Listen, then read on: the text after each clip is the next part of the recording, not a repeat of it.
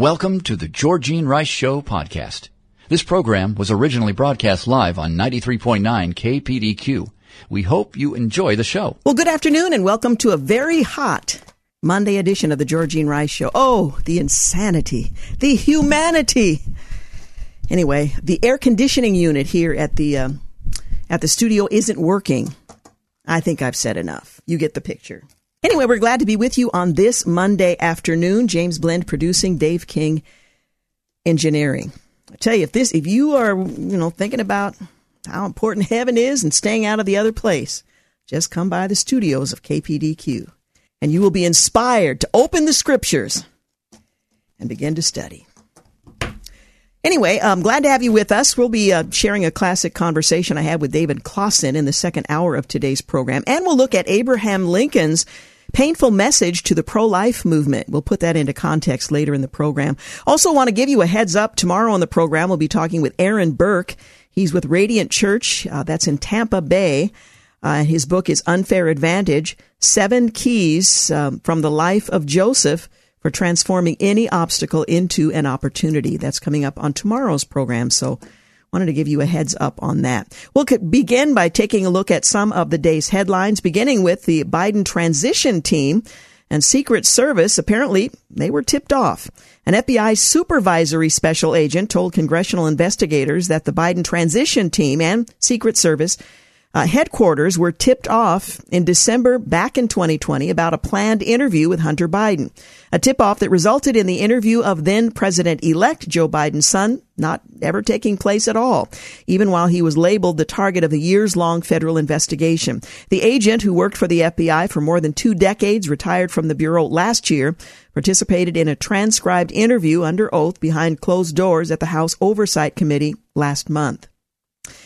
Representative Dean Phillips, a Democratic lawmaker, is inviting colleagues to challenge President Biden.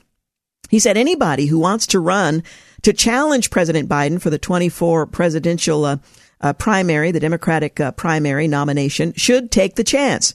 Phillips was speaking on Meet the Press on NBC on Sunday that he adores Biden but wants him to pass the torch to a new leader.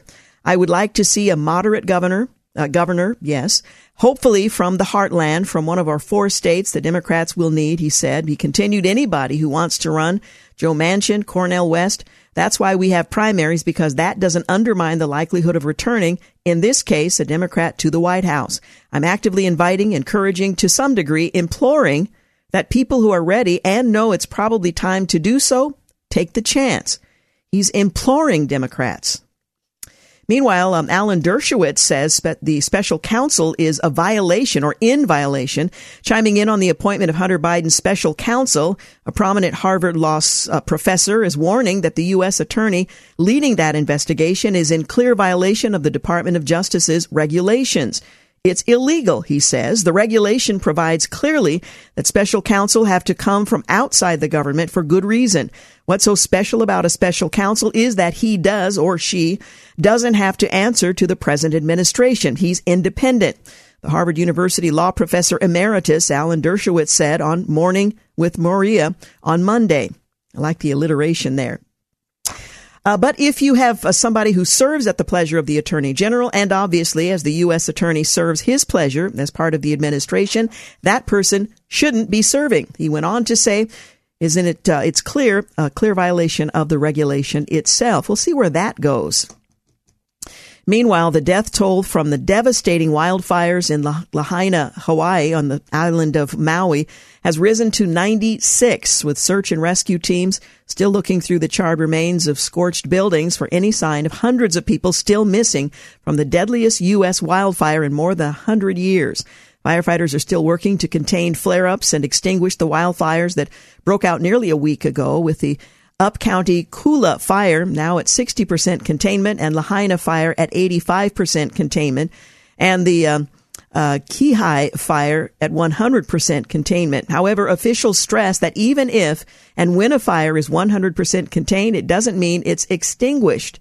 It only means that firefighters have the blaze entirely surrounded by a perimeter inside of which it can continue to burn. The fire will only be declared extinguished when firefighters believe nothing is left burning.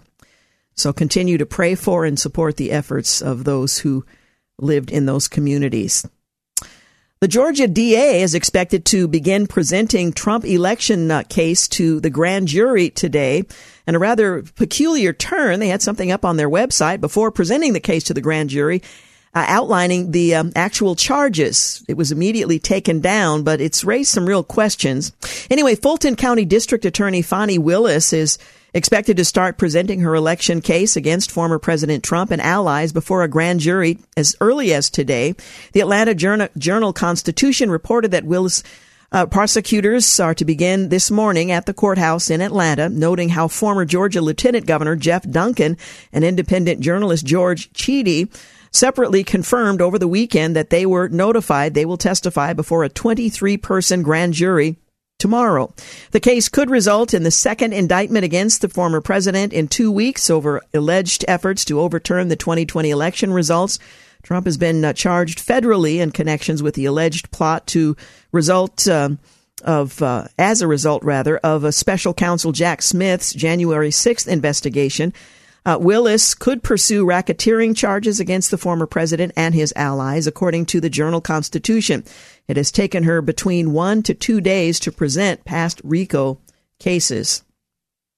The North American Aerospace Defense Command, or NORAD, detected and tracked 4 Russian military aircraft operating in the Alaska Air Defense Identification Zone last Sunday and early Monday morning. The Russian aircraft remained in international airspace, did not enter American or Canadian sovereign airspace, NORAD said in a press release on Monday. This Russian activity in the Alaska ADIZ occurs regularly and is not seen as a threat, the command said.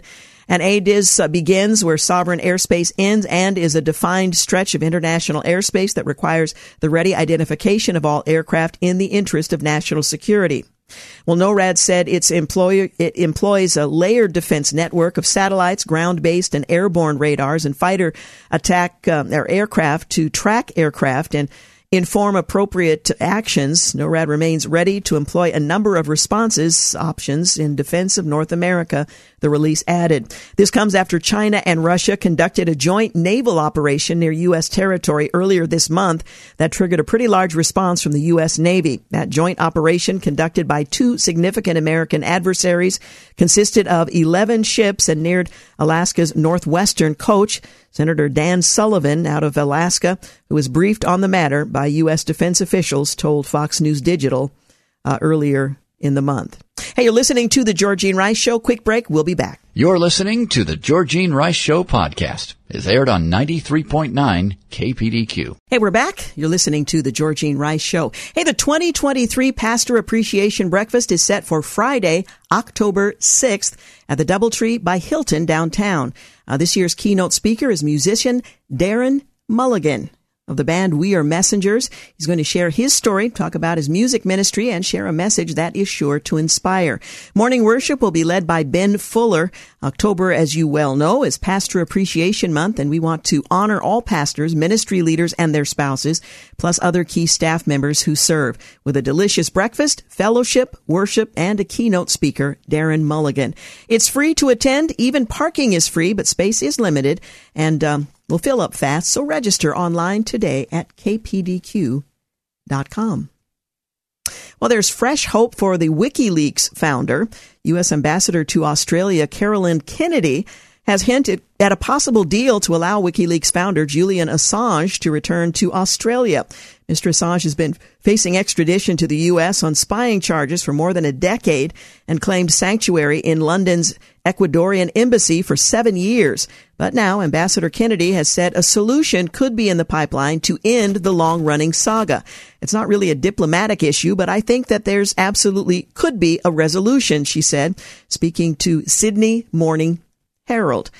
There is a way to resolve it, she said, but she stressed any potential agreement was up to the Justice Department. So we'll continue to follow the story if there actually is one. Well, AI can steal your password, we've just learned.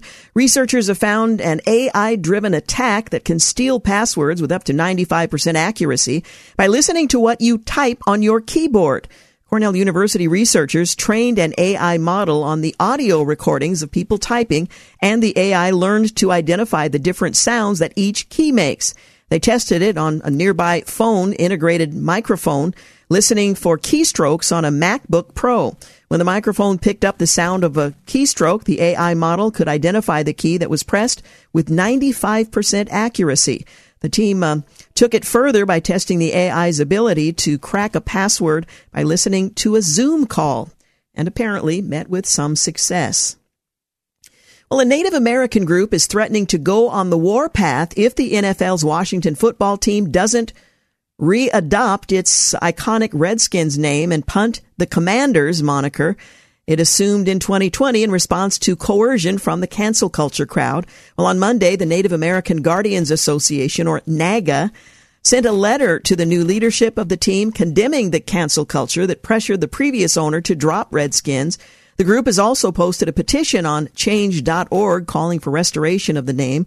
By Thursday, more than 75,000 people had signed the petition that can be seated in the team's home stadium of FedEx Field. That's 63,000. While the letter from NAGA founder and president Eunice Davidson requests a powwow with the team's chiefs, the NFL organization has repeatedly ignored requests for the meeting. A Hawaiian couple is suing for power companies, accusing them of ignoring weather warnings amid the historic Maui wildfires that have killed at least 93 people and counting.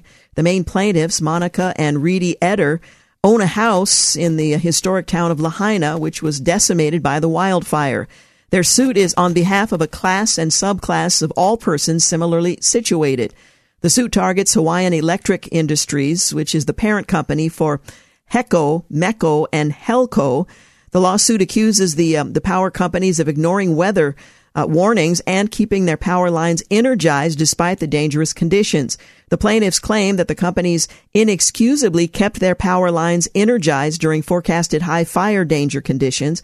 According to the suit, the National Weather Service had issued a high wind watch and red flag warning, cautioning that energized power lines could make a fire develop more rapidly. The suit alleges that by acting improperly during the historically dangerous conditions, the companies caused loss of life, serious injuries, destruction of hundreds of homes and businesses, displacement of thousands of people, and damage to many of Hawaii's historic and cultural sites. Well, scores of people burned to death, the suit said. Other victims suffered severe burns, smoke inhalation, and additional serious injuries. A Los Angeles Nordstrom store was ransacked by a mob of more than 30 people on Saturday, with the suspects getting away with nearly $100,000 worth of handbags and clothes. No, they weren't getting food and items you need to survive. The Los Angeles Police Department said a mob of criminals stole items from the store at about 4 p.m. on Saturday. Video capture from inside the store shows a group of 30 to 50 people wearing sweatshirts with hoods over their heads. The suspects are seen inside the department store as they rush to the front entrance with bags in hand, scooping up whatever merchandise they can while tripping on racks to which some items were still attached. Police estimate the stolen merchandise to be worth between $60,000 and $100,000. This was the second flash mob to take place in Los Angeles County within the past week. Once the group fled the store, they got into waiting vehicles nearby, the station reported. Los Angeles Mayor Karen Bass, she issued a statement about the Nordstrom flash mob on Saturday. What happened today at the Nordstroms in the Topanga Mall is absolutely unacceptable, she said. Those who committed these acts and acts like it in neighboring areas must be held accountable. The Los Angeles Police Department will continue to not only find those responsible for this incident, but to prevent these attacks on retailers from happening in the future, she added. California, like many states, has seen brazen smash and grab robberies in recent years, a trend that saw an increase during the COVID-19 pandemic. A member of the White House Press Corps has filed a lawsuit against the White House Press Secretary Karine Jean-Pierre and the Secret Service, alleging they wrongfully revoked his press badge. In his suit filed Thursday, African journalist Simon Atebe, he argues that the White House policy for revoking press access violates the First and Fifth Amendments of the Constitution. President Biden's White House announced new rules in May that, for the first time, allowed for rescinding the press badge. Defendants violated Mr. Atebe's First Amendment rights by changing the criteria for hard press credentials to intentionally prevent Mr. Etebe from attending hard-press access, the lawsuit reads. Defendants did so by adopting credentialing criteria specifically designed to exclude him from eligibility. Such discrimination amounts to a contest-based regulation and viewpoint discrimination against Mr. Etebe in violation of the First Amendment. It continued. The White House didn't immediately respond to a request for comment. In a recent interview, 2024 GOP presidential candidate Vivek Ramaswamy, he pulled the curtain back on President Biden's self-serving national security policy, making the bold declaration that much of the U.S. military's defense spending within the last few decades has not been properly allocated. Well, the presidential candidate said we need a modern Monroe Doctrine in this country. The dirty little secret is that much of our military defense spending in the last several decades has not actually gone to national defense. The reality is, if we do enter a serious conflict, and I worry that Joe Biden is sleepwalking us into potential nuclear conflict with Russia and China being in military alliance with one another, that would mean both nations. The reality is, he went on to say, we need defense capabilities of the homeland, nuclear defense capabilities, cyber defense capabilities, super EMP, electromagnetic pulse capabilities that could take out our electric grid. We are way behind, and so the hallmark of my foreign policy is going to be you don't mess with the homeland. Start with that first. End quote.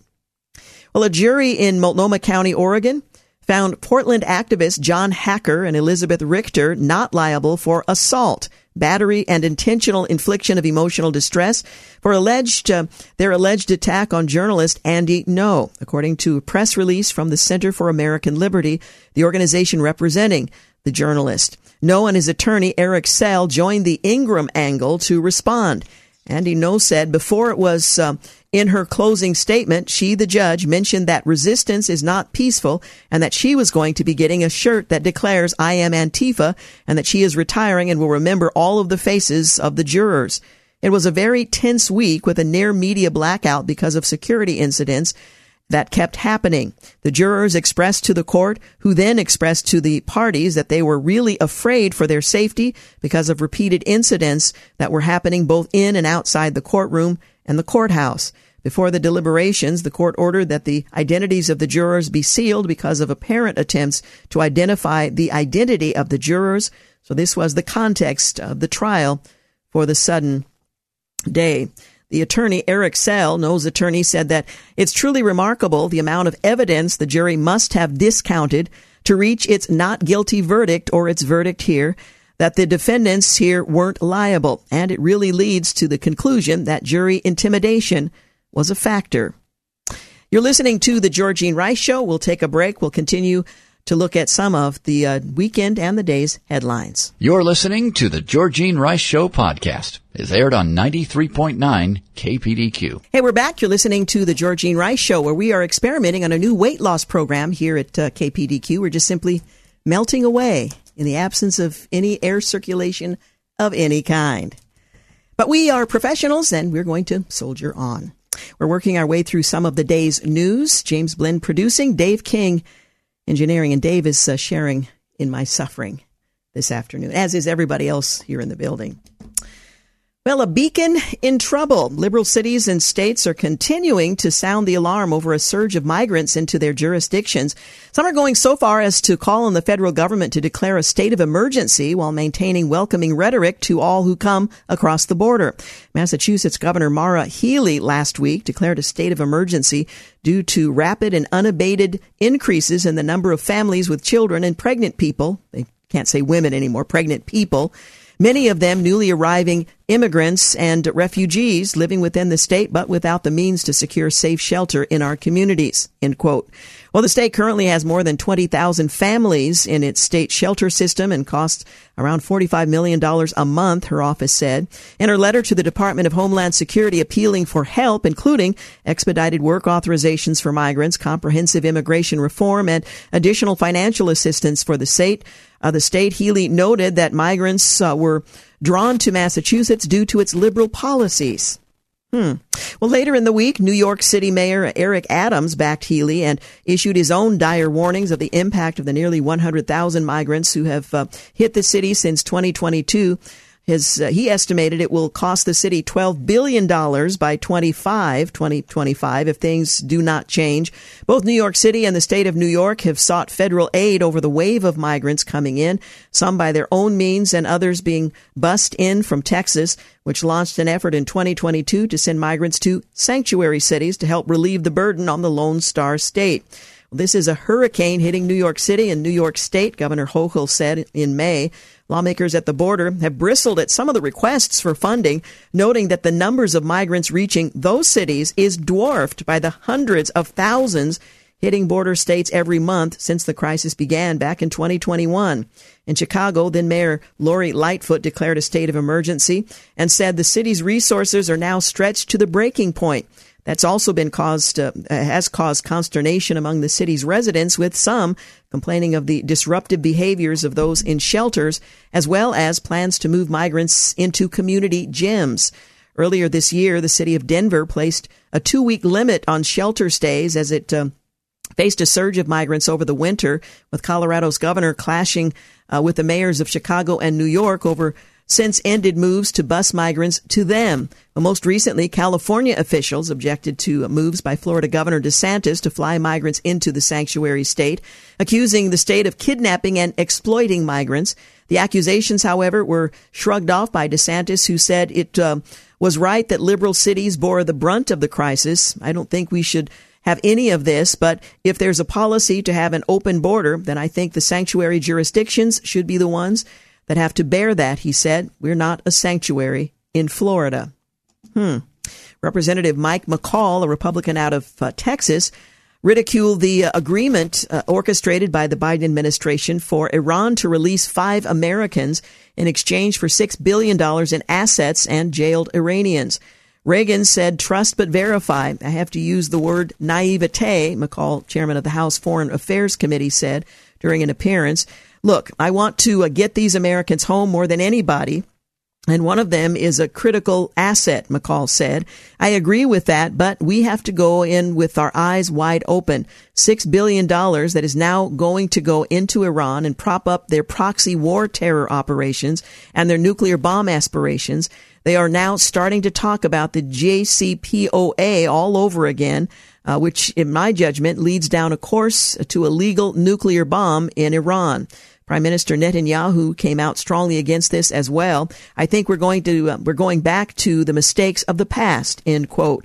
McCall also referenced how the State Department placed President Biden's envoy for Iran, Robert Malley, on unpaid leave in June amid a review into his security clearance. Our special envoy to Iran to negotiate the JCPOA is under investigation for mishandling classified information, McCall said. He has the most sensitive information as our top negotiator to Iran and to the Ayatollah, now under investigation for mishandling classified information. It's a very troubling story. Well, later on in the same program, Representative Adam Smith, a Democrat out of Washington, defended the prisoner swap agreement, arguing that the billions of funds would be controlled by Qatar. The final transfer of money and the release of 5 detainees is expected in the next month or so due to the complicated nature of the financial transactions, officials are saying. But in a statement on Friday, Iran's Ministry of Foreign Affairs said the decision on how to utilize these unfrozen resources and financial assets lies with the Islamic Republic of Iran. The statement ran counter to the claim that the money would only be released by Qatar to Iran for specific purposes. Shannon Bream of Fox News noted critics of the agreement said it amounts to an exorbitant ransom payment. That's a fundamental misunderstanding of what this money is, Smith argued, pushing back against former Secretary of State Mike Pompeo's criticism that the deal would mean placing a bounty on Americans' heads. It's not a bounty because we're not paying the money. It's Iran's money that was sitting in South Korea. So you can interpret it however you choose. $6 billion is a lot of money they'll now have access to and declare that they are responsible for and are the sole individuals responsible for how that money will be used. Senator Ted Cruz out of Texas is the latest to blast Attorney General Merrick Garland's move to appoint David Weiss as special counsel in the Justice Department's Hunter Biden probe, calling it not only disgraceful, but also alleging the move is an attempt, to protect the Biden family. The appointment is camouflage and it's a cover-up, he told Fox News' Maria Bartiromo on Sunday Morning Futures. I think it's disgraceful. David Weiss was the U.S. attorney handpicked to lead this investigation. I need to take a moment for a swallow. After all, we're living in a desert here in the studio. Water. Anyway, I think it's disgraceful. David Weiss was the U.S. attorney handpicked to lead this investigation, who spent the last 5 years covering it up. David Weiss, who was personally selected by the two Democrat senators from Delaware, Tom Carper and Chris Coons. For 5 years, the investigation has gone nowhere other than to protect Hunter Biden and Joe Biden. He went on to say, the appointment, which has garnered intense criticism from many in the days since, was announced by Garland at a press conference in Washington, D.C. on Friday. The White House was not informed of Garland's decision before the news broke, we're told. That's according to senior Department of Justice official. Republicans are the loudest critics, including Representative James Comer out of Kentucky, who alleged the Biden Justice Department is working to stonewall congressional oversight as Congress presents evidence pointing to alleged Biden family corruption. Bartiromo, during the segment, pointed to the appointment's convenient timing, saying it came on the heels of Comer telling her Thursday that the walls are closing in for the Bidens. To further cast doubt on the Justice Department's intentions, Senator Cruz highlighted two IRS whistleblowers who came forward to complain about Weiss. They said they'd never seen an investigation like this in their entire time in law enforcement. Again, we'll continue to follow this story as it will invariably develop. President Biden's response to the Hunter Biden probe could damage him pretty seriously ahead of the 2024 election. That's a quote from NBC's Meet the Press host. Near the top of the hour, host Chuck Todd, he introduced a topic following Attorney General Merrick Garland appointing special counsel David Weiss to further investigate Hunter's activities. Todd contrasted the news with the multiple indictments against former President Donald Trump, but acknowledged that the investigation into Hunter Biden has raised some serious questions for voters.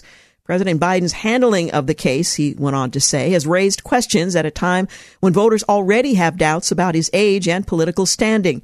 Biden brought his son to a state dinner just 2 days after the plea deal that has since collapsed and was announced, and he has repeatedly defended him, denying wrongdoing altogether, even though Hunter himself has pled guilty, Todd said. NBC's political analyst Brendan Buck, he similarly suggested that the White House needs to take the scandal around the president's son more seriously as the investigations become more public. Hey, you're listening to The Georgene Rice Show. We'll take a break and continue to wind our way through some of the day's headlines. And in the second hour, a conversation with David Clausen, author of Male and Female, He Created Them. You're listening to The Georgene Rice Show podcast. It's aired on 93.9 KPDQ. Hey, we're back. You're listening to The Georgene Rice Show.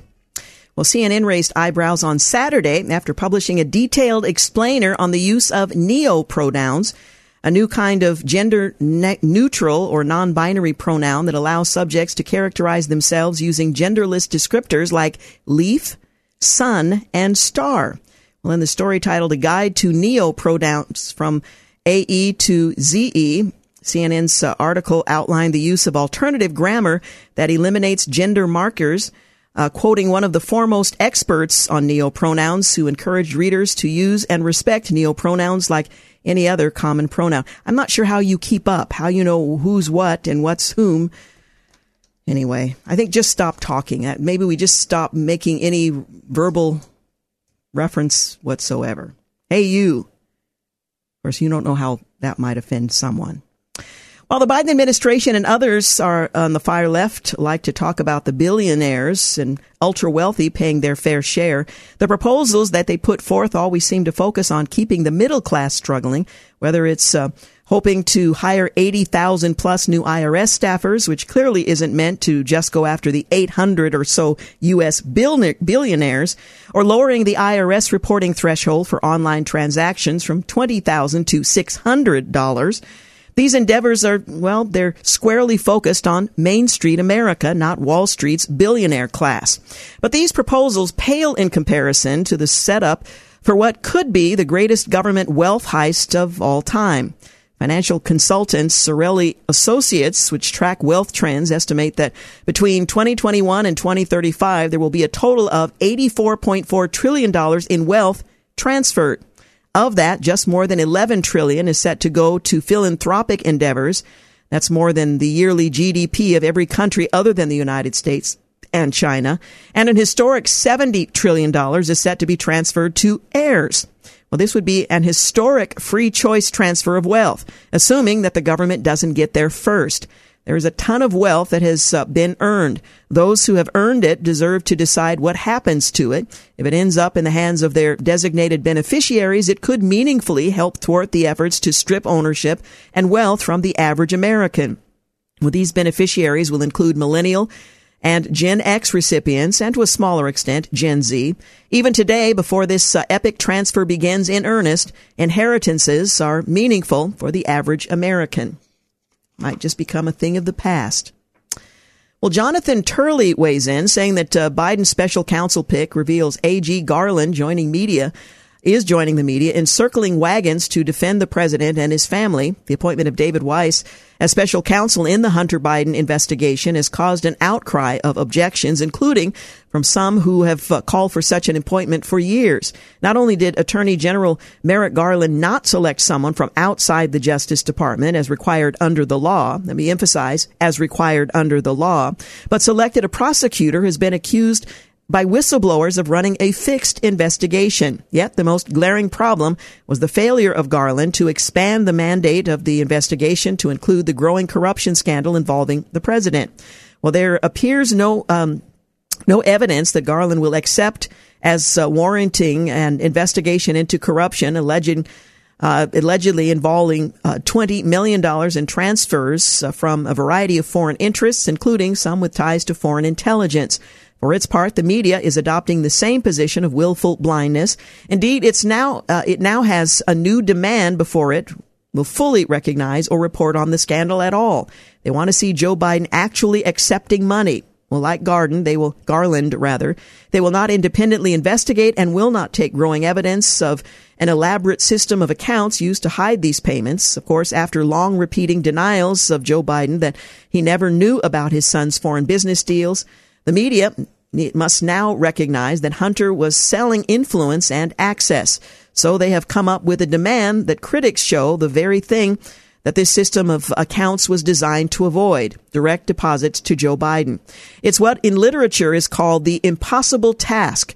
Demand like the Slavic tale of a czar ordering a suitor to go there where he does not know where, and to get that he does not know what. End quote. Well, according to the Bureau of Labor Statistics, the Consumer Price Index has risen 16% under the president. The CPI rose 3.2% in the year ending in July, an acceleration from the 3% reading in June.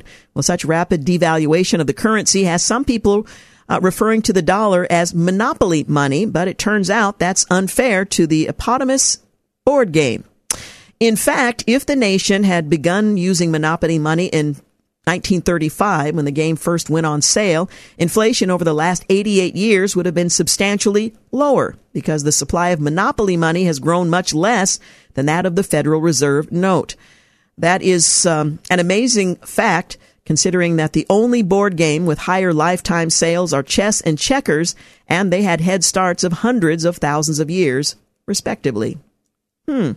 Well, records reveal that Dr. Fauci made over $300 million from the COVID pandemic while Americans suffered, and while the entire United States was under authoritarian mandates. Top so-called COVID-19 experts, in quotes, were making hundreds of millions of dollars on the pandemic that caused lifelong hurdles for many Americans.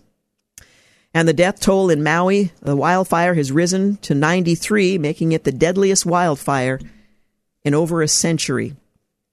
Representative Greg Steube, a Republican out of Florida, has introduced 4 articles of impeachment against President Biden. The representative jumped ahead of his Republican colleagues on Friday and introduced articles of impeachment against President Biden, while several congressional committees are building a multi-pronged case to remove Biden from office.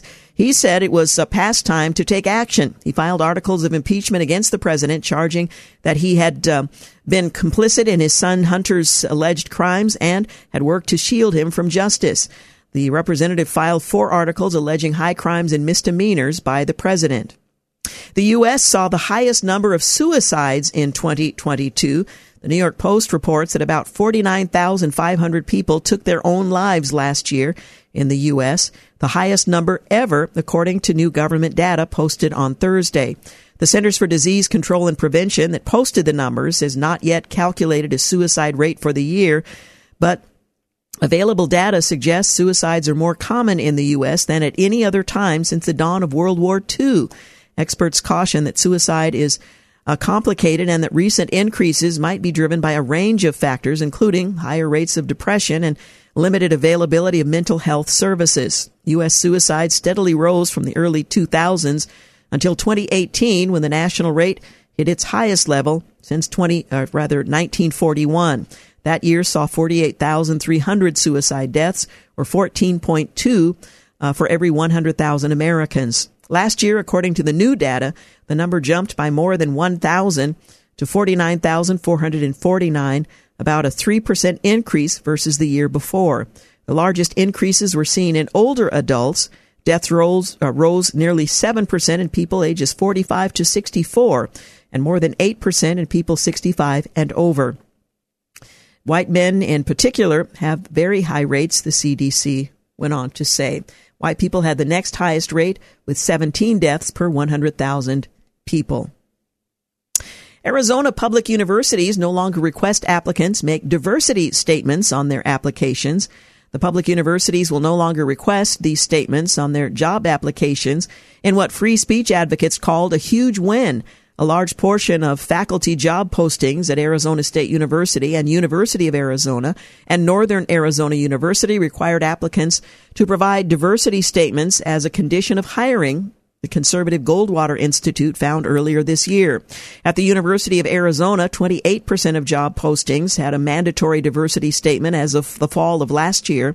At Northern Arizona University, 73% of job postings required one, and Arizona State University had the highest portion at 81% of job postings requiring a diversity statement, according to the Institute's report. The Arizona University system at times required job applicants to replace their traditional cover letter with a diversity statement, submit 2 full pages on the candidate's activism or commitment to diversity, and sometimes even called on applicants to endorse progressive concepts like intersectional personal identities. Well, apparently no more.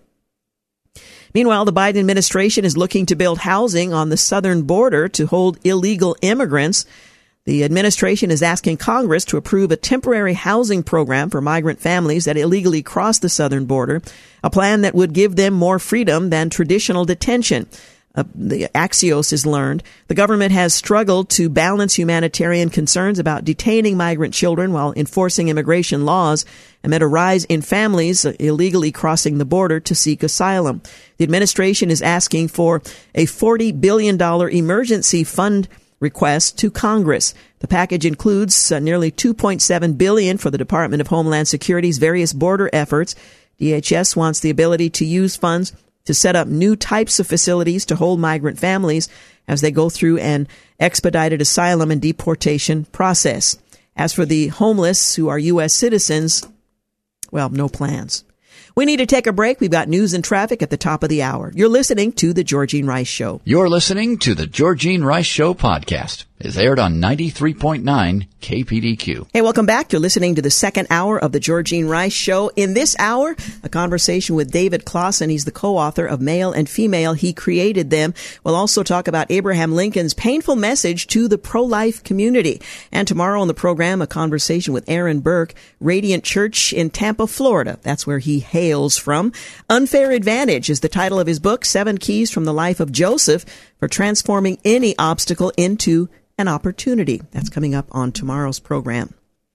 Well, the Oklahoma Health Department has released its abortion stats for 2022, and they show thousands of babies saved from abortion thanks to Oklahoma's abortion ban. After Texas, Oklahoma became the second state in the nation with an enforceable abortion ban protecting the lives of little babies before birth. Oklahoma Governor Kevin Stitt, he signed into law the most protective abortion ban in the country at the time when he signed it in May of 2022. The measure was a Texas-style law. It includes a private right to a right of action as enforcement, but instead of protecting babies at 6 weeks, when their heartbeat can be detected as the Texas law does, it starts protecting unborn children at conception when their life actually begins. Well, the ban went into effect immediately, and Oklahoma has since instituted a full abortion ban protecting unborn children. Well, the U.S. Postal Service is hemorrhaging $87 billion. The Postal Service reported a $1.7 billion loss in the third quarter, adding to ongoing losses for the once self-sufficient agency.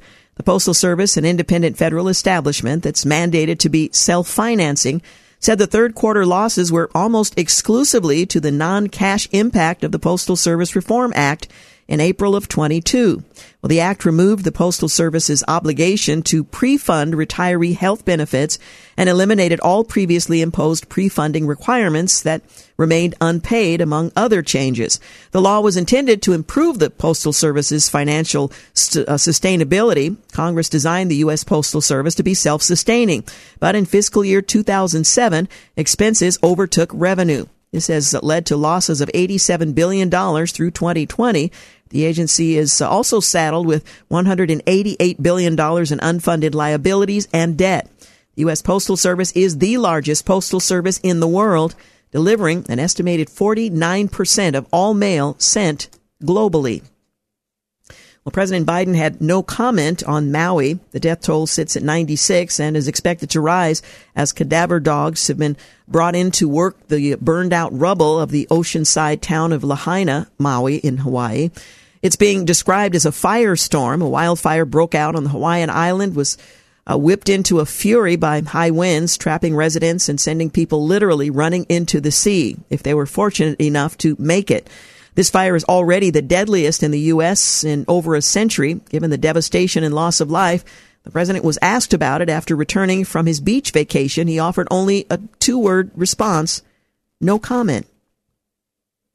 In January, Illinois Democrat Governor J.B. Pritzker signed into law the so-called assault weapons ban known as the Protect Illinois Communities Act, or PICA. It bans the sale and distribution of certain semi-automatic rifles and high-capacity magazines. It grants local authorities the power to ban other firearms in the future, and it requires current owners of restricted firearms to register them with state authorities. The law was immediately challenged as infringing Illinois is probably right, Second Amendment rights. Well, on Friday, in a 4-3 ruling, the Supreme Court there upheld the law, arguing the act attempts to balance public safety against the expertise of the trained professionals and the interests of the grandfathered individuals, end quote. We expect this case will be headed to the U.S. Supreme Court, so stay tuned. Top law schools are blackballing conservatives. Students and members of the Federalist Society, a prestigious conservative legal organization, say they're being discriminated against by 3 of the nation's top law schools. In doing research on bias against conservatives, University of Chicago law student Benjamin Ogilvie concluded that Columbia, Northwestern, and Stanford law schools are engaging in underhanded discrimination against students with conservative political views. Ogilvie points out anti-conservative bias in these schools' law reviews by noting the conspicuous absence of any conservative law students. He observed students on law reviews select and edit legal scholarship, determining which law professors get tenure and which legal and policy ideas enter circulation. This is significant, as criminal defense lawyer Michael Cicinci, or something very like that, explains a lot of employers view the law review experience, especially the publication of a note or comment, as evidence of the student's ability to research, think critically, edit, and write. Effectively, these top schools are blackballing law students who hold right-leaning views. On Friday, a judge ordered big-time Democrat donor Sam Bankman-Fried sent to jail, revoking his bail for alleged witness tampering. The founder of the now bankrupt cryptocurrency exchange and hedge fund, the company FTX bankrupt, faces numerous fraud and money laundering charges. Maybe the only thing keeping him from being tagged as Bernie Madoff of the millennial generation is his massive Democrat donation play. Well, Bankman-Fried during the 2022 election cycle alone donated nearly $40 million to Democrats, second only to George Soros. His trial is scheduled to begin on the 2nd of October. The judge found credible the prosecution's claim, rejecting any request for delays from his defense, and had him immediately remanded into custody. Here's hoping the security cameras at the Metropolitan Detention Center remain in full operating order for the duration of Bankman-Fried's stay. Well, A.G. Garland appointed Hunter Biden investigator David Weiss as special counsel. An FBI agent says the Biden transition team and Secret Service were tipped off on the 2022 plans to interview Hunter Biden. And inflation is forcing Americans to spend $709 more per month than 2 years ago. U.S. oil and gas rigs are down by 14% from last year, despite high oil prices. And Seattle tops U.S. cities where residents are considering moving over safety worries. And Iran is close to testing nuclear weapons for the first time. Well, on this day in history, 1935, the Social Security Administration, or rather the Social Security Act, become law. 1945, President Harry S. Truman announces that Imperial Japan surrendered unconditionally, ending World War II in the Pacific Theater.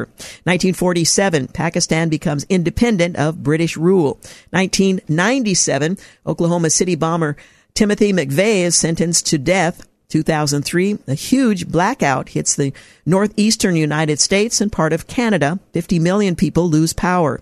2008, on this day in history, President George W. Bush, he signs consumer safety legislation that bans lead from children's toys, imposing the toughest standard in the world. And finally, on this day in history, 2015, the U.S. Embassy in Cuba reopens after being closed for 54 years. You're listening to The Georgene Rice Show. Up next, David Clausen. You're listening to The Georgene Rice Show podcast. It's aired on 93.9 KPDQ. Hey, welcome back. You're listening to The Georgene Rice Show. We live in an era where there's a lot of confusion about things that used to be fixed, immutable, and well understood. And for many of us, believers, followers of Jesus, we just as soon not deal with it. Just look away and hope that, well, it doesn't touch us personally. Well, those days have passed. And there's a new resource I want to make you aware of that's been produced, Male and Female. He created them, a study on gender, sexuality, and marriage. One of the co-authors joins us now is David Clausen. He serves as the director of the Center for Biblical Worldview at Family Research Council, where he researches and writes on life, human sexuality, religious liberty, and related issues from a biblical worldview. He's currently completing a PhD in Christian ethics at Southwestern Baptist Theological Seminary and is a graduate of Southern Baptist Theological Seminary and the University of Central Florida. He lives in Washington, D.C., as a member of Capitol Hill Baptist Church, and joins us to talk about this resource that is designed to help the church confront the issue and to better understand what the scriptures teach on the subject of human sexuality and all the attendant issues. Thank you so much for joining us today. Welcome. Well, Georgene, it's a joy to be on the program. Greetings from our nation's capital here in Washington, D.C. Well, it may seem like an obvious question, but I'm going to ask, what motivated you to write this piece, particularly for the sake of members of the church to better understand and be able to articulate the biblical worldview on this subject of gender, sexuality, and marriage? Oh, absolutely. So I work at Family Research Council, which is a policy organization here in D.C. My co-authors, Denny Burke and Colin Smothers, they actually are in Louisville, Kentucky. They work primarily for the Council on Biblical Manhood and Womanhood. And we're friends from my time at Southern as a student. And really, wherever they, Colin and Denny would travel around the country kind of talking about the roles of men and women in the home and the church and what is biblical manhood, what is biblical womanhood, kind of wherever they would go to speak, afterwards they would be asked questions on gender and sexuality and marriage. At my role at FRC, I've been able to travel the country and even some internationally, speaking on kind of on a whole host of issues. But really, kind of wherever I went after my talk or lecture, you know, a little line of people come up to you and want to talk to you. And the questions, 90+% were, how do I think about this, really the sexual revolution, transgenderism? And so we just realized there needs to be a resource. Thankfully, there's some good books, Georgene, But this is actually kind of like an 8-week study and you would benefit if you went cover to cover through it by yourself. But it's actually meant to kind of for a small group or for a family or for a Bible study to go with it, to go through it together. There's videos that go along with it. And so we just know that these are contested issues in the public square, and we really need to think together through these as a church. Well, it is a very timely tome because there is a lot of, I'm not sure confusion is the right word. I think people are fairly clear on what the Scripture teaches, but how do you navigate the hostile culture that we find ourselves in which if you hold an opposing point of view, if you hold a biblical view on the subject of gender, sexuality, and marriage, you are deemed hateful and you can be canceled in some pretty significant ways. How do you hope this book will be used when Christians come together to consider what does the Scripture have to say on these subjects? Well, a couple of things, Georgina, and I will say we're at Family Research Council. We're a week or two away from actually releasing a nationwide worldview study that we did with George Barna. We polled thousands of people around, specifically in the church. 72% of the people who took our poll are weekly church attenders. And one of the things we were shocked by, and here I'll give you one of the stats, kind of like a pre-release here, if you will. Only 52% of the folks who, and these are regular church attenders, not just those who identify as Christian, told us that they thought the Bible was really clear on transgenderism. I think the number was in the high 60s on whether the Bible is actually clear on the moral status of homosexuality. And so to me, I hear the question you ask. I just want to take it a step further. I do think there's a lot of faithful folks who go to church, but they're actually a little murky on these issues because maybe they haven't been taught from their pastor. Maybe they haven't dug into the Scriptures for themselves. And so I do think there's a lot of education that needs to take place in the church and in Christian homes, Christian schools.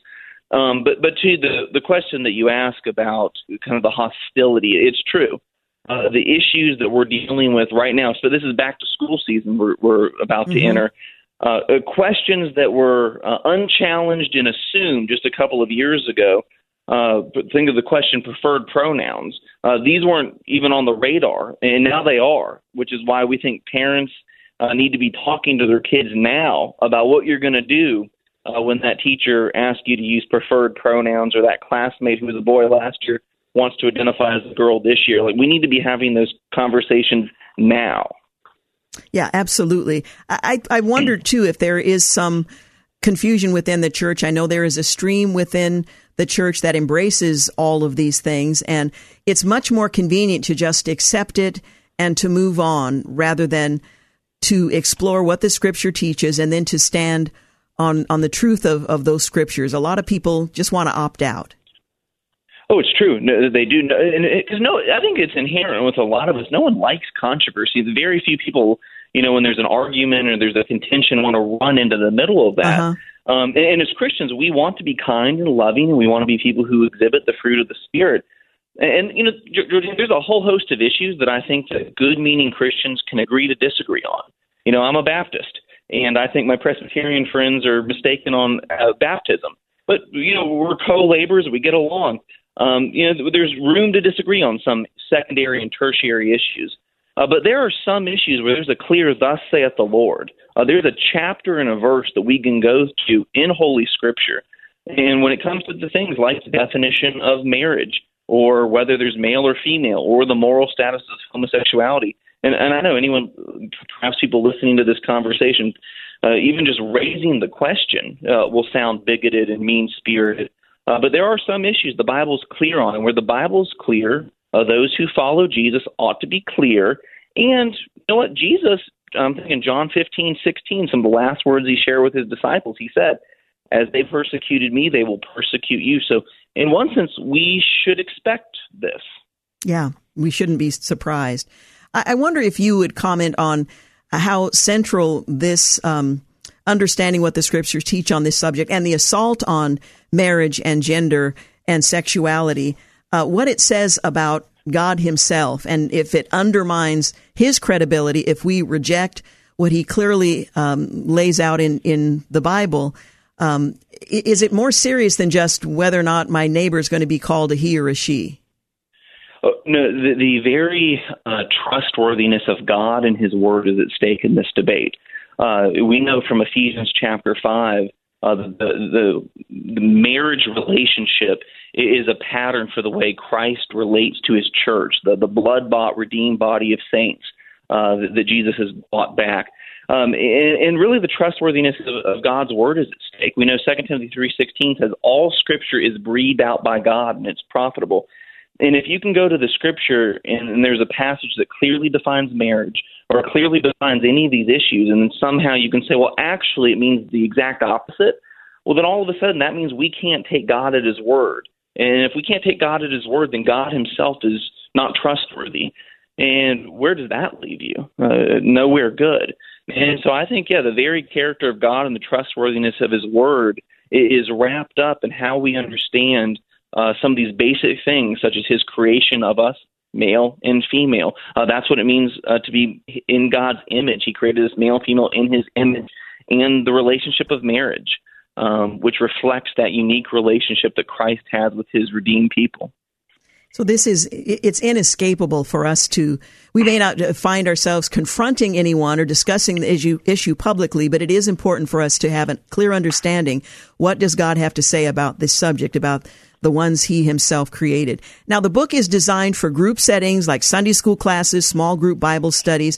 You have some great chapter outlines. I think for some who aren't on top of this, might even be completely unfamiliar, but there are phrases and subjects that will help to better understand where we are as a culture. We're going to take a break here in just a moment, but when we come back, I'd like to kind of walk through these chapter headings and then talk about how a small group would use this resource to help them understand what the Scriptures teach and what the culture is offering. So we'll continue in just a few moments. Again, we're talking this afternoon with a co-author of Male and Female, He Created Them, a study on gender, sexuality, and marriage. He wrote it along with Denny Burk and Colin Smothers. We'll continue our conversation in just a few moments, so stay with us. You're listening to The Georgene Rice Show. You're listening to The Georgene Rice Show podcast. It's aired on 93.9 KPDQ. Hey, welcome back. You're listening to The Georgene Rice Show. I'm continuing my conversation with David Clausen. He is the co-author, along with Denny Burk and Colin Smothers, of Male and Female, He Created Them, a study on gender, sexuality, and marriage. David is not only the co-author, but he also is the director of the Center for Biblical Worldview at the Family Research Council.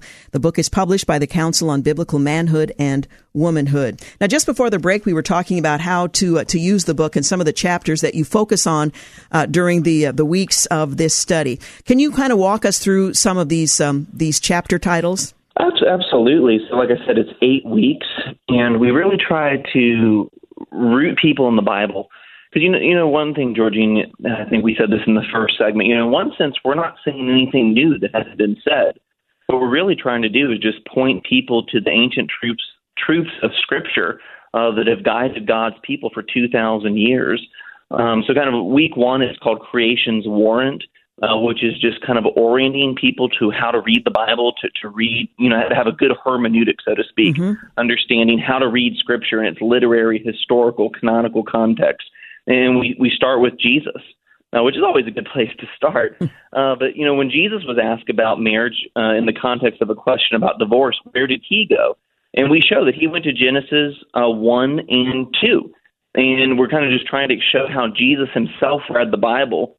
And that goes into chapter 2 called Creation's Order, where we really do like a deep dive on what God's Word says in Genesis 1 and 2 with the creation of male and female in His image, and then the institution of marriage. So those are kind of the first 2 chapters, introducing people to try to frame our mind to think about these issues the way the Bible thinks about these issues. You go on from there to sin's disorders, exchanging the truth of God for a lie, which is becoming more common. It's becoming comfortable. I suppose rejection of God's truth is always more comfortable in an age and a culture that doesn't embrace it, but these are serious challenges for us to consider. You go from there to temptation, desire, and orientation, transgenderism, intersex, which again may be a new concept to many: identity and sanctification, sexual sin, and the gospel. So you cover quite a wide array of subjects that help us to understand this cultural moment. We try to, Georgina, because that's, these are the questions we know people are asking. So we did include, like you said, a whole chapter on intersex. Sometimes, the acronym LGBTQ will be spelled LGBTQIA. Well, the I stands for intersex. And what is intersex? Well, that really just refers, it's kind of an umbrella term that refers to people who've experienced a physical disorder of sexual development.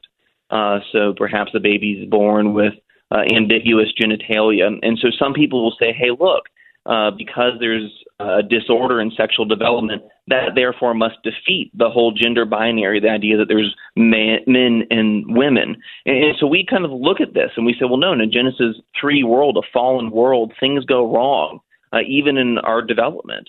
And so we talk about how to think about intersex, and we think even Jesus in Matthew 19 had this category of people in mind. And so, again, we're just trying to walk through the issues that we know our friends and neighbors are talking about through the lens of God's Word, which has clear answers, and I would argue, very hopeful answers. Absolutely. In addition to the workbook, I'll call it, Male and Female, He Created Them, you also give access to videos that can help your studiers to go deeper. We do, and actually anybody can access those videos for free if you just go to HeCreatedThem.org, just kind of all one word, HeCreatedThem.org. There's a tab there. Now, the videos are meant to be watched along with the booklet, but anyone can kind of get a taste of the material. We have world-class scholars, Dr. Albert Mohler, president of Southern Seminary. We have Christopher Yuan. We have Dr. Heath Lambert, pastor of First Baptist of Dallas. H.B. Charles, a well-known African-American pastor. We have Rosaria Butterfield, who identified as a lesbian for years, was a professor at Syracuse University, and then had a life-changing encounter with Jesus, and now has written books on this issue. And so she provides one of the videos as well to think about our identity. What do we mean when we talk about our identity? What does it mean to have our identity first and foremost in Christ? We also talk about just real practical issues. What happens when someone asks you to use preferred pronouns, or do you go to the same-sex wedding ceremony? So it's not just theory, although, of course, theory is important, but we want to bring the theory out of the ivory tower, so to speak, onto the streets and real-life questions that we know believers are facing. And just, again, come alongside Christian parents and pastors and think just a little bit more faithfully about these questions. Yeah, absolutely. I appreciate that emphasis on practice, because I think for many of us, gaining understanding is the first part, and it's essential. But how do we navigate through some of the rather treacherous waters that we're going to be called upon to navigate through? We want to extend the love of Jesus out into the culture.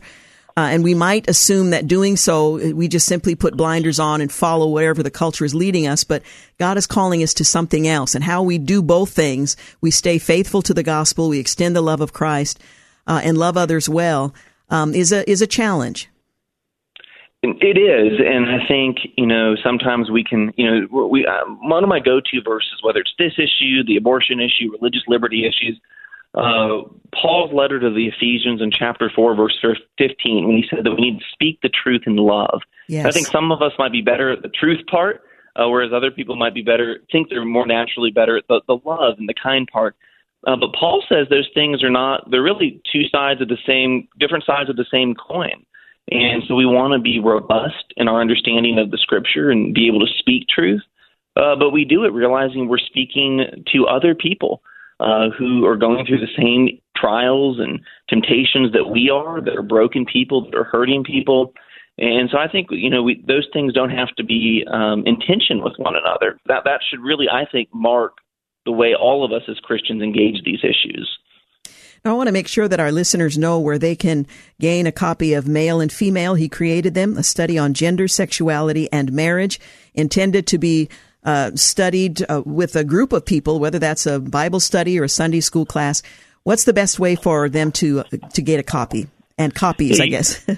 Yeah, absolutely. You can go to HeCreatedThem.org, and we have tabs for like Amazon Christian book from the publisher. So just HeCreatedThem.org. And if you want to learn more about the resources that we're putting out, go to frc.org/worldview. Excellent. Well, again, I so appreciate the resource that you've made available. We desperately need to be taught and affirmed that this is what the Scripture says and how we can approach these issues, because ultimately we want to see our friends and neighbors and coworkers come to faith in Christ. And we want to be faithful to the gospel, and again, to extend the love of Christ into our communities, and to do it in a way that reflects His heart. Amen. Yeah. Well said. Well, thank you so much for joining us. Well, thank you so much for the invitation. It was a joy to be on the program. Thank you so much. Bye-bye. Again, David Clausen, co-author along with Denny Burk and Colin Smothers of Male and Female, He Created Them, a study of gender, sexuality, and marriage intended to be used as a group study, whether that's a Sunday school class or a Bible study. And you can find out more information at HeCreatedThem.org. And as mentioned just briefly, there's also video to correspond with the study, this 8-week study. So you have some scholarly voices to join in that conversation, and would encourage you to take full advantage. I know for many of us, we're uncomfortable around the subject, but this is the time and the place that God has placed us. So we need to be responsible and careful and prepared. We may not go seeking opportunities to bring the subject up, but it will come to us, and we want to make sure that we're providing everything that God intends when we have that encounter with those who need His love and His gospel. Stay with us. We'll be back. You're listening to the Georgene Rice Show podcast. It's aired on 93.9 KPDQ. Hey, welcome back. You're listening to the final segment of the Georgene Rice Show.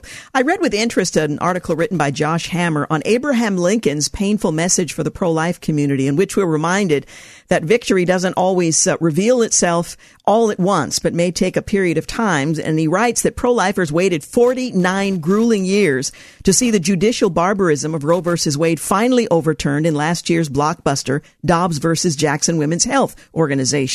Well, that ruling, delivered by Justice Samuel Alito, merely repoliticized a hotly contested issue that had been erroneously accorded the status of constitutional right in Roe. Well, unfortunately, it seems perhaps likely, based on rapid accumulating data points, that pro-lifers' patience could be similarly tested as we push onward toward the only logical endpoint in this defining struggle for the substantive justice and human dignity: abortion abolition in America. Well, last week's resounding defeat of Issue 1 in increasingly bright red Ohio is another tough pill to swallow for pro-lifers, of which I am one, who have now endured a number of painful ballot box defeats in the year plus since Dobbs.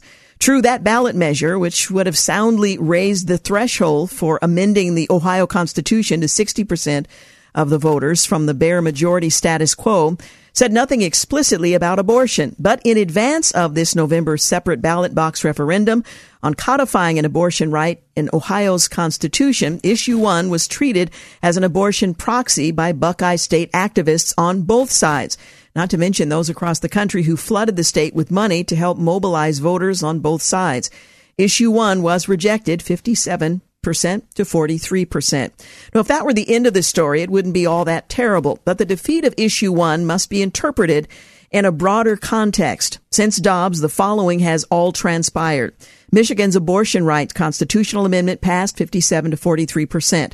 Kansans retained an abortion right in their state constitution via an unusually poor-worded referendum, albeit by 59% to 41% margin. Kentuckians voted to reject a declaration that their state constitution not be construed to contain an abortion right by 52% to 48% margin. And a crucial state Supreme Court election in Wisconsin was decidedly won by a pro-abortion jurist, flipping that court from a conservative to a progressive majority in what has become one of the nation's closest swing states. It's certainly true that numerous pro-life governors won handily in last November's midterm election, despite having passed pro-life legislation. Ron DeSantis and Kim Reynolds demolished their opponents in Florida and Iowa, respectively. And Texas Governor Abbott and Georgia's Brian Kemp also secured their own re-elections by very comfortable margins. At the same time, available exit polling from last November tended to show that most single-issue abortion voters, those whose votes were mostly animated by or even cast exclusively due to their stance on abortion, pull the lever for Democrats, not Republicans. That's a stark reversal from the pre-Dobbs era, when most single-issue voters on this issue were animated by their pro-life convictions and a determination to see Roe discarded into the dustbin of history. The question then becomes one of the very oldest in all of politics: what to do when the advancement of one's cause, though that cause is plainly just and righteous, is tempered by both whim and entrenched public sentiment. The answer lies in drawing yet another parallel between abortion and chattel slavery. And as the descendant of slaves, this is particularly meaningful to me, which, like abortion, before it both involved the wicked treatment of human life as disposable property and was falsely codified as a right under the U.S. Constitution due to the oxymoronic constitutional law doctrine known as substantive due process. Roe is the case of abortion, and the infamous 1857 case, Dred Scott versus Sanford, in the case of slavery. In 1858, during this first debate with Senator Stephen Douglas, the Democrat from Illinois, in Ottawa, Illinois, Abraham Lincoln said, "With public sentiment, nothing can fail. Without it, nothing can succeed. Consequently, he who molds public sentiment goes deeper than he who enacts statutes or pronounces decisions. He makes statutes and decisions possible or impossible to be executed." End quote.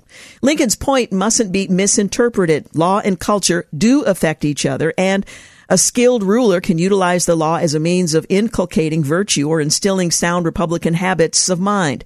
But some underlying reserve of public sentiment is still necessary to effect transformative change. In order for voters to trust a ruler such that they might ultimately be guided by him, they must first sufficiently trust that the ruler adequately speaks for them and has their best interest in mind. The unfortunate reality for abortion abolitionists is that American public sentiment does not yet match the orthodox pro-life claim that human life as early as a fertilized egg or embryo, which possesses a unique genetic code, is dignified and inherently worthy of legal protection as persons under the meaning of the U.S. Constitution's 14th Amendment. It's true that courts and legislatures have acted ahead of trailing public opinion in many other instances, including the same-sex marriage fights of last decade. But while Americans strongly oppose late-term abortion and, depending on the wording of a given poll, will often support abortion bans of in the 12 to 15-week gestational range, the moral intuition of the median American regarding the inherent dignity of the human embryo simply does not yet accord with the orthodox pro-life stance. Again, that is the simple reality. More education on this issue, encompassing everything from embryology to the philosophy of law, is thus very much needed. Fortunately, there are some wonderful pro-life organizations that are doing precisely that. Also, pro-life lawmakers, for their part, must act in accordance with the path described as supporting families, raising children, such as these policies implemented in various places around the world. Adequately speak to their voters, these pro-life lawmakers, earn their trust, and sufficiently assuage their concerns before they're trying to lead public opinion that might be trailing behind what substantive justices require. Complete abortion abolition ballot box referenda should thus be avoided for the time being for all but the very deepest of deep red states. State legislatures and ideally the U.S. Congress should focus for the time being on legislating in this arena, not terribly far removed from their voters' desires. Now, this is painful to consider.